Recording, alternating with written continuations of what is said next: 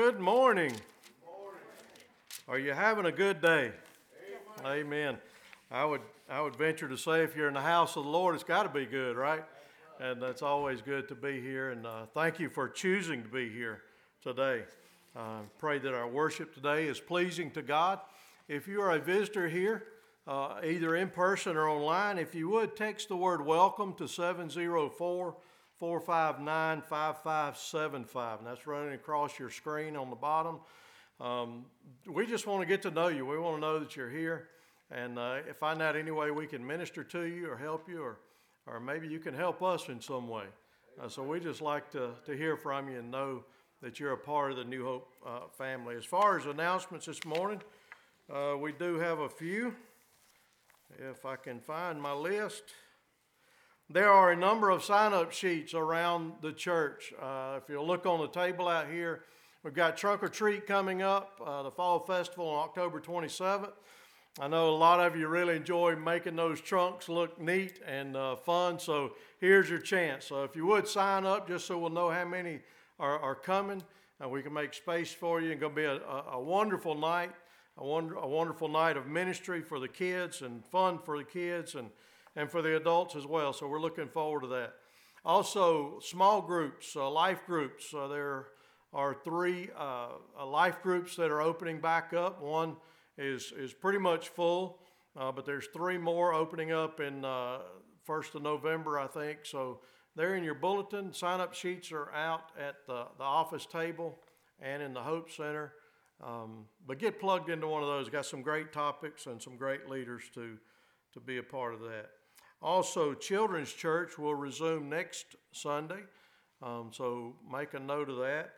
And then following this service, we'll have a short business meeting as we vote on Mary Ledbetter as the full-time Director of Youth and Children. So stick around and be a part of that.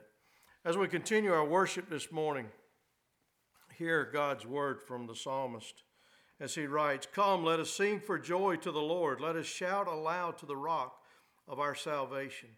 Let us come before him with thanksgiving and extol him with music and song. For the Lord is the great God, the great King above all gods. Come, let us bow down and worship. Let us kneel before the Lord our Maker, for he is our God, and we are the people of his pasture, the flock under his care. Today, if you hear his voice, do not harden your hearts." Let's pray together. Father, we pray, God, that today as you speak to us, each one of us individually, God, that we would have open hearts, receptive to hear from you today. And God, as we come into your house of worship, God, as we bow before you in worship, God, we pray that our worship would indeed be pleasing to you. God, that our hearts would be right, that our worship would be pleasing, that our thoughts would be in accord with your will.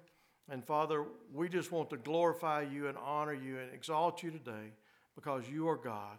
And God, you are the only one worthy of our worship, the only one worthy of our praise. And so, Father, hear our hearts today as we lift them up to you. For it's in Christ's name we pray. Amen.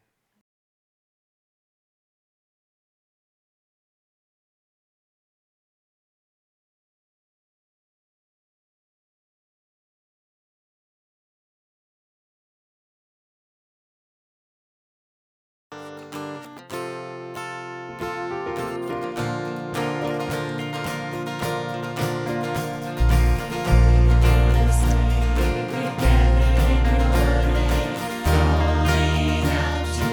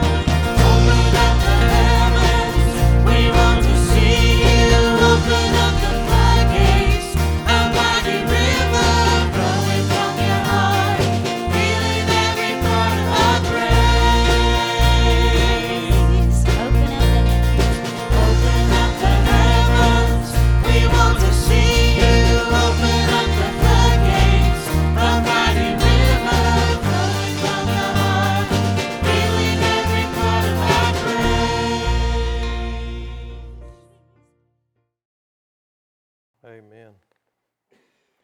Beautiful song, right? Some great music this morning as we have worshiped the Lord.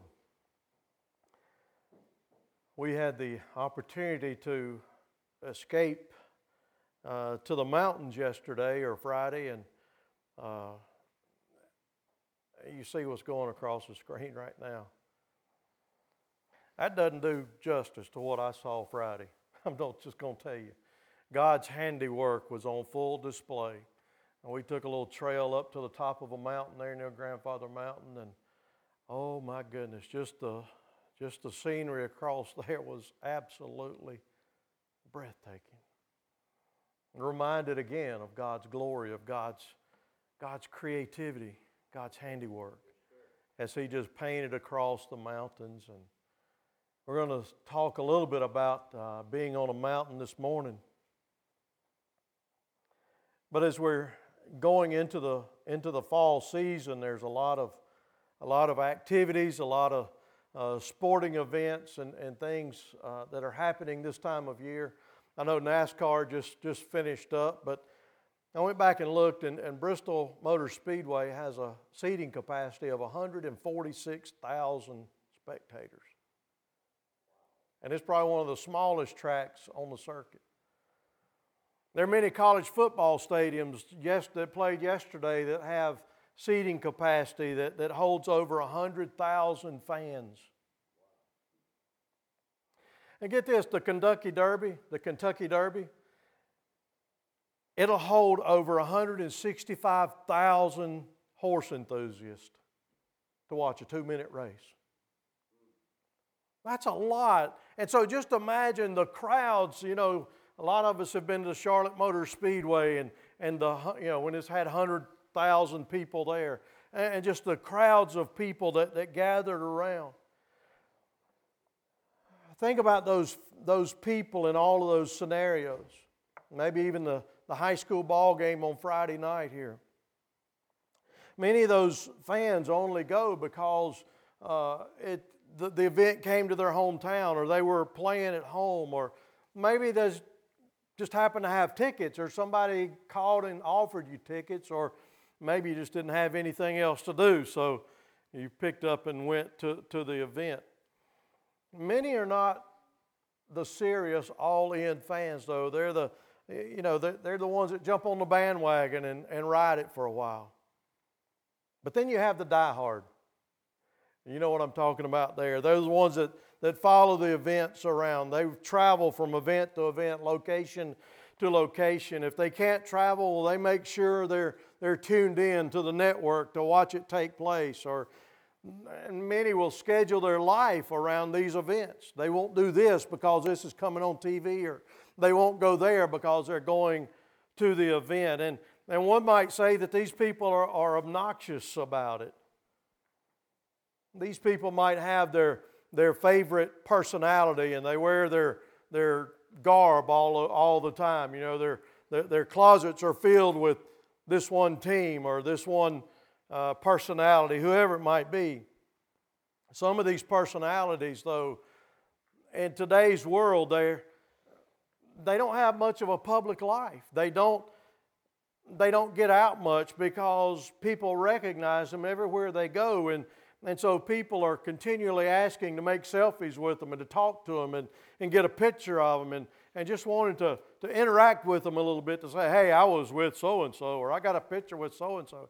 How many of you have a picture of somebody famous that you got a picture with? Okay, there's probably somebody that you've all tried to get a picture with, or have had a picture with somebody that many would consider famous. And so for a lot of these reasons, these famous personalities, they stay secluded. They don't come out, or they go out with bodyguards, or they schedule secret outings where they're all alone or with their close family or their close-knit friends, and they don't want to interact with the public, who ironically are the ones that made them famous. We find in Mark chapter 3, if you will, turn your Bibles there, Mark chapter 3, we find a similar scenario there where we have fans and followers, and we have a famous personality. You see, we're talking about Jesus and the disciples here and the people that were following them. And think about Jesus. He drew large crowds everywhere he went, seemingly, during his ministry. People sought him out everywhere he went to. Now, some loved him and some hated him, but people were all about trying to get around him and be a part of his ministry, to watch him perform miracles, to hear his teachings. But the difference with Jesus was that he never went into hiding. His passion was for the people. He wanted to be around people. And quite often he found himself in the midst of these crowds. We find, as we read throughout Mark, that Mark mentions the word crowd of some sort over 34 different times. And so we're seeing the idea of crowds following Jesus around. But he never tried, well, I shouldn't say he never tries to escape them. He does. For what reason? For prayer. He pulls away from the crowd. He pulls away from his closest friends, doesn't he? To be in prayer, to spend time with God. But when we read through Mark, we see the idea of the crowd following Jesus around. It says, for example, in Mark chapter 3, verses 7 through 9, it says, Jesus withdrew with his disciples to the lake, and a large crowd from Galilee followed him. When they heard about all that he was doing, many people came to him from Judea, Jerusalem, Idumea, the regions across the Jordan, and around Tyre and Sidon. Because of the crowd, he told his disciples to have a small boat ready for him, to keep the people from crowding in him. It wasn't that he wanted to get away from them necessarily in that setting. He was fearful for his life. He was afraid that they were going to push him into the water. If we look following in verse 13 through 19, it says, when Jesus went up on a mountainside and called to him those he wanted, and they came to him, he appointed 12 that they might be with him, and they might send them out to preach and to have authority to drive out demons. These are the 12 he appointed: Simon, whom he gave the name Peter, James, the son of Zebedee, and his brother John. To them he gave the name Boanerges,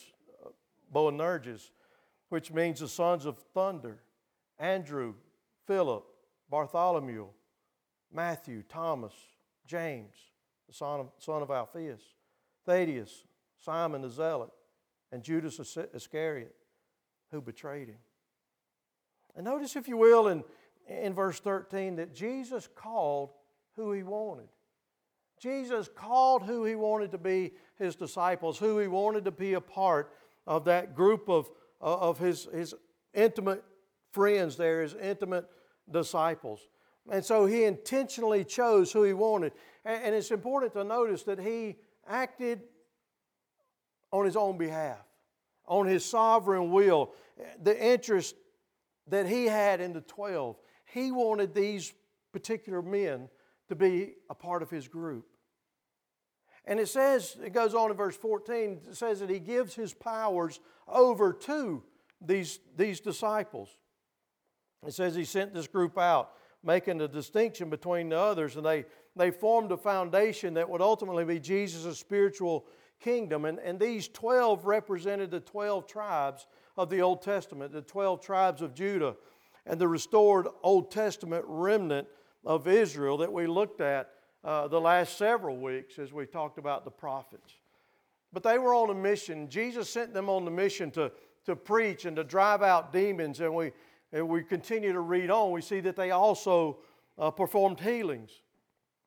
But we got to remember that keeping people out of the hospital isn't nearly as important as keeping them out of hell. And so think about that. All the good things we can do, all the if healing comes their way, if financial blessings come their way, whatever it might be, it's all good. But the primary thing is to know that they are saved out of hell, that their spirit is safe and saved.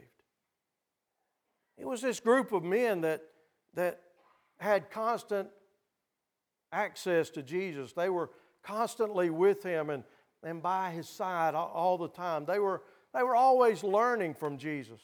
They were sharing in His ministry. They watched Him perform. He withdrew and talked to them, and they went back out into ministry, and the disciples watched how He treated people, how He loved people, how He cared for people. And so they took this in and applied it to their own lives. You see, it was this discipleship that would qualify them for their future work. After Jesus was gone, they would take all the things they learned from their master, from their mentor, and put it into practice. George Williams wrote, "Fellowship with Him must precede preaching about Him." Fellowship with Him must precede preaching about Him. And so as we think about going out into ministry and doing ministry, have we spent our time with Him? Amen. Are we spending time? Are we growing with Him? Are we becoming the disciple that He wants us to be? So that we have the, quote unquote, be qualified to go out and to minister in His name. We see in verses 16 through 19 where He lists the 12 that He calls His own. And throughout the Gospels, whenever that list of the 12 is made, Peter is always mentioned first. He's always mentioned first. And then Jesus' inner circle there of the three, Peter, James, and John, they're always mentioned along with Andrew. But those are the top four that are always mentioned first. And then the other ones fall in different ratings or different listing order. But Judas Iscariot, the one who betrayed Jesus, is always mentioned last. The 12 that Jesus chose to carry out His work, think about their life. Think about where they came from. They all had different backgrounds. They all had different skills and various personalities and abilities. It's important to notice also that they all made a personal decision to follow Jesus. Jesus never ordered them to come. Jesus never drugged them out of their boat and across the water and said, "Come, you're going to go with me." He said, "Come." And they followed Him. Jesus will never command you to follow Him. He's always an invitation. He called and they followed. And so this morning, can we ask ourselves, have we responded to God's call on our life? Have we responded to God's call in our life? Maybe it is for salvation. Maybe it's for another ministry or a mission or something God wants you to be a part of. A ministry He wants you to initiate or to join. Have we surrendered to that call in our life? We see this story in Mark chapter 3. The parallel story is in Luke chapter 6. And there we find in Luke chapter 6, verses 12 and 13, it says, "On those days Jesus went out to the mountainside to pray and spent the night praying to God. When morning came, He called His disciples to Him and chose 12 of them, whom He also designated apostles." Now, disciples are meant to be students, those who are being taught by somebody else, those that have a mentor. An apostle is a qualified representative, one that is sent out, on a mission. And when we think about Jesus' disciples, we normally think of the 12 that's always mentioned. But there were many other disciples. And in fact, it mentions that He sent out over 70 different disciples to prepare the way, to go in and tell these towns, hey, kind of like John the Baptist, like we studied last week, that Jesus is coming. And so they went ahead to prepare the way. As believers today, like we said last week, we're called to prepare the way for Jesus' return. Is our world ready for that to happen? Are we ready for that to happen?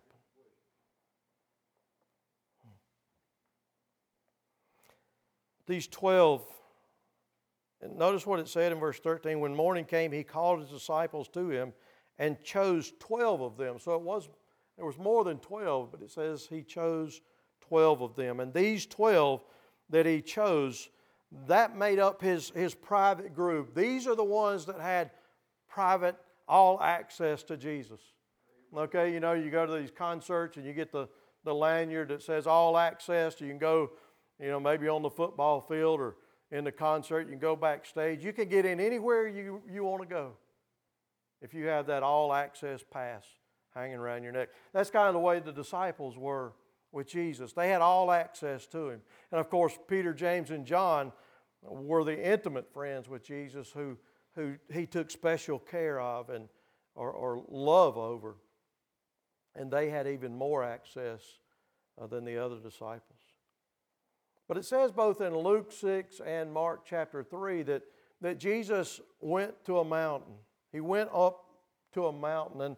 And so this is an important transition from the sea to a mountain. A mountain is often associated as a place of prayer.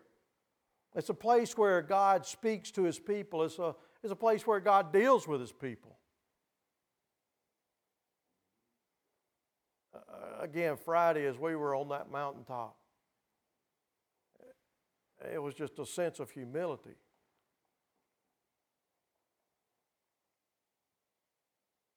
To stand before all of God's creation.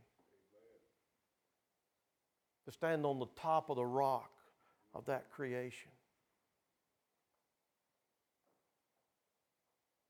And it's in those places like that God deals with us individually. It's there that He speaks to us. It's there that we can go and pray in a way unlike other places. It's there that God gives divine revelation. Well, it's here that Jesus prayerfully prayed over who His 12 would be, who He would call out, and this would mark the turning point in His ministry. You see, they formed the official body of the disciples that we think of today. They were the ones that Jesus would ultimately train. They were the ones that He would prepare to carry out His mission once He's gone, once He's been prosecuted and hung on the cross and resurrected and ascended. These are the ones that are to carry it out. What if they had not? What if they had not been obedient? What if they had not carried forth the gospel message into all the world? We would be in trouble. And so we carry that down from generation to generation, century to century. Where would this world be if we don't carry forth the message? They're going to be in trouble.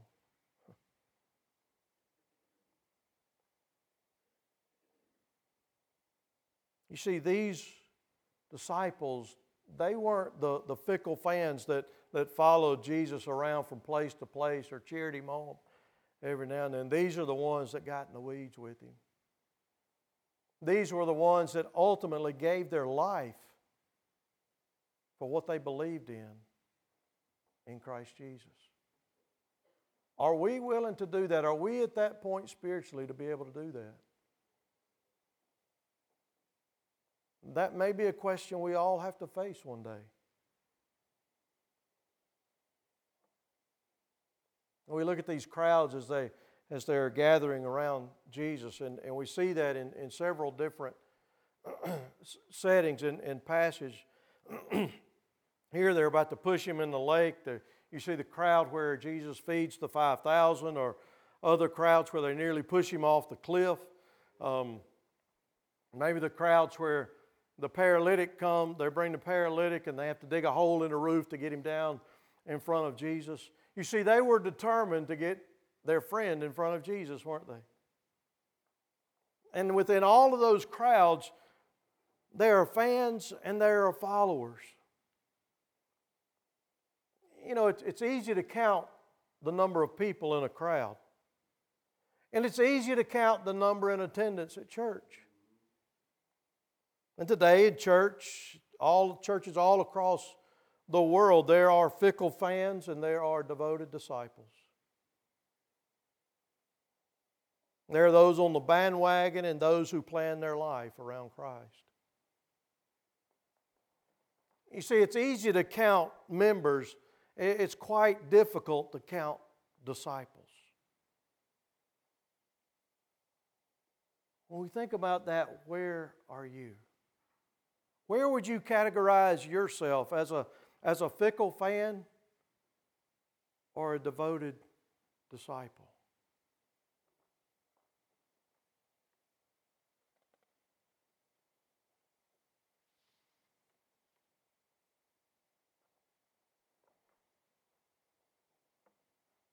These disciples had the ultimate mentor, didn't they? They watched God live out His life. None of us have that opportunity today, but do you have a mentor?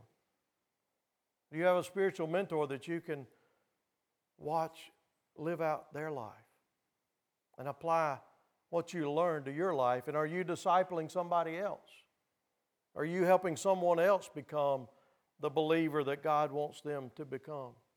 You see, Jesus modeled His life for them to imitate. And then He sent them out to do it for themselves. He is like, here's how you do it. Now you go on and do it for yourself. Live it out in your life. Paul was a great example of that. He continued that method, and he says, follow my example as I follow the example of Christ. And he says that over and over again, 7 times in his writings. And so his disciples would watch him and think of all the difficulties that he experienced. Think of all the victories that he experienced. Okay, the disciples, they all were able to watch him. The people that he was mentoring, they were able to look up to Paul and see how he handled all of these different scenarios in life. And then they would take that and try to live it out in their life. And so that's what we're called to do. We're to take God's Word and apply it to our life and live it out. But are we a fickle fan or are we a devoted disciple? We did a Bible study series a couple of years ago called Not a Fan by Kyle Idleman. And in that book, it says, he says in there, it may seem that there are many followers of Jesus, but if they were honest to define the relationship they have with Him, I'm not sure it would be accurate to describe them as followers. It seems to me that there is a more suitable word to describe them. They are not followers of Jesus, they are fans of Jesus. My concern is that many of our churches in America have gone from being sanctuaries to becoming stadiums. And every week, all the fans come to the stadium where they cheer for Jesus but have no interest in truly following Him. One of the biggest threats to the church today are the fans that are calling themselves Christians but aren't actually interested in following Christ. They want to be close enough to Jesus to get all the benefits, but not so close that it requires anything from them. One of the reasons our churches can become fan factories is that we have separated the message of believe from the message follow.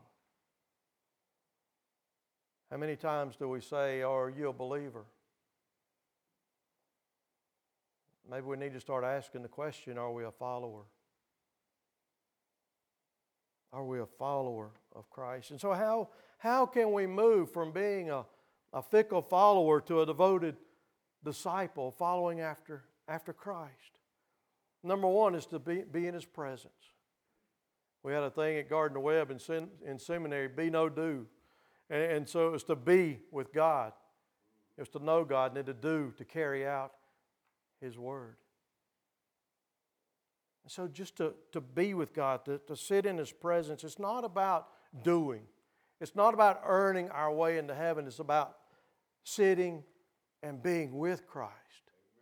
Amen. And hearing Christ and listening to Christ and following Christ. and becoming His disciple. You know, He will take us as deep as we want to go in our relationship with Him. But we'll never grow in discipleship without practicing the spiritual disciplines of reading and praying and fellowship like this. Do we have spiritual goals that we set for ourselves? Are we tracking them in any way? Come and go and proclaim the gospel. First we come to Jesus and then we go. We gather, we grow and we give and then we go and make Him known. We go with the gospel.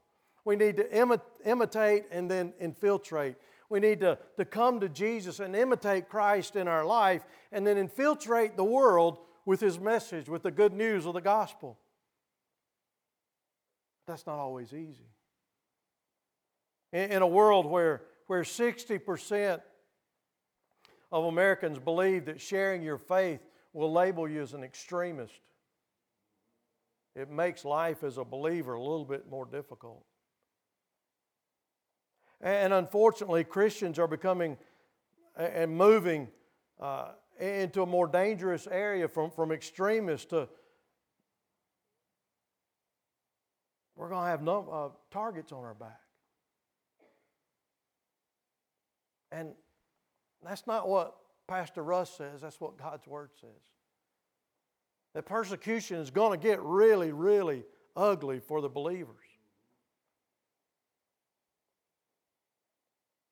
Are you up for that?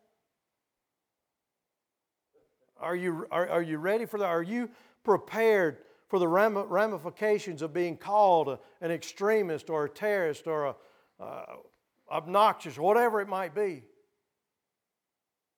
And what may come from that? Will you remain faithful in the face of opposition when it comes? You see, the fickle fan won't, but the devoted disciple will. And folks, that's where we have to be moving towards, is becoming that devoted disciple.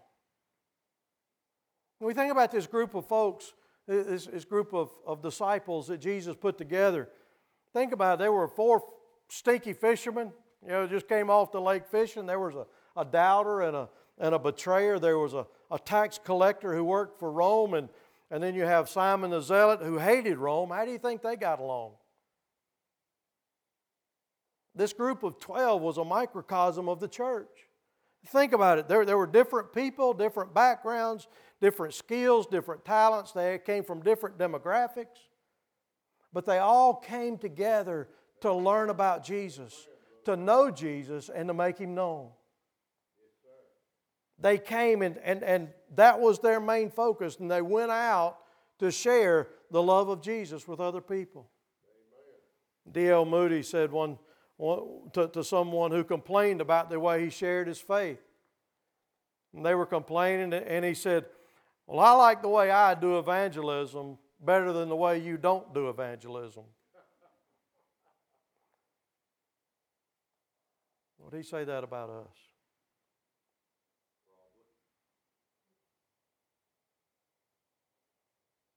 Folks, the only way this sin-filled, dark, ugly world is going to know how much Jesus loves them is if we tell them. If we show them. But we have to be with Him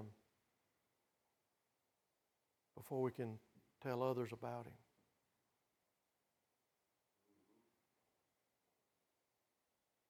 Let me ask you this morning, would you be willing to let the Lord make you and mold you into that devoted disciple? You see, it may mean a life change. It may mean a lifestyle change. It may mean changing friends or habits or hobbies. But are we willing to do that to become the disciple that Christ wants us to be? What's keeping you from that? What's keeping us from becoming that person, that disciple that Christ wants us to be? Has it come to mind yet what it might be? If it has, would you be willing to put that at the altar and say, God, take that away. Help me to become that person, that disciple who will exemplify Christ Jesus in their everyday life. Would you allow Him to mold you and make you into that person? Are you willing to come and surrender that to Him? Let's pray together. Father in heaven,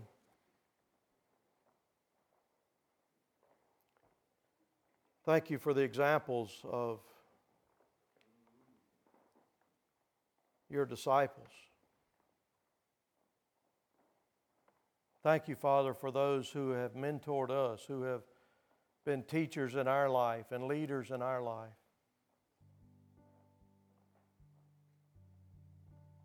God, there may be some area in my life that doesn't quite add up to what you want it to be. And Lord, I'm bringing that to you this morning.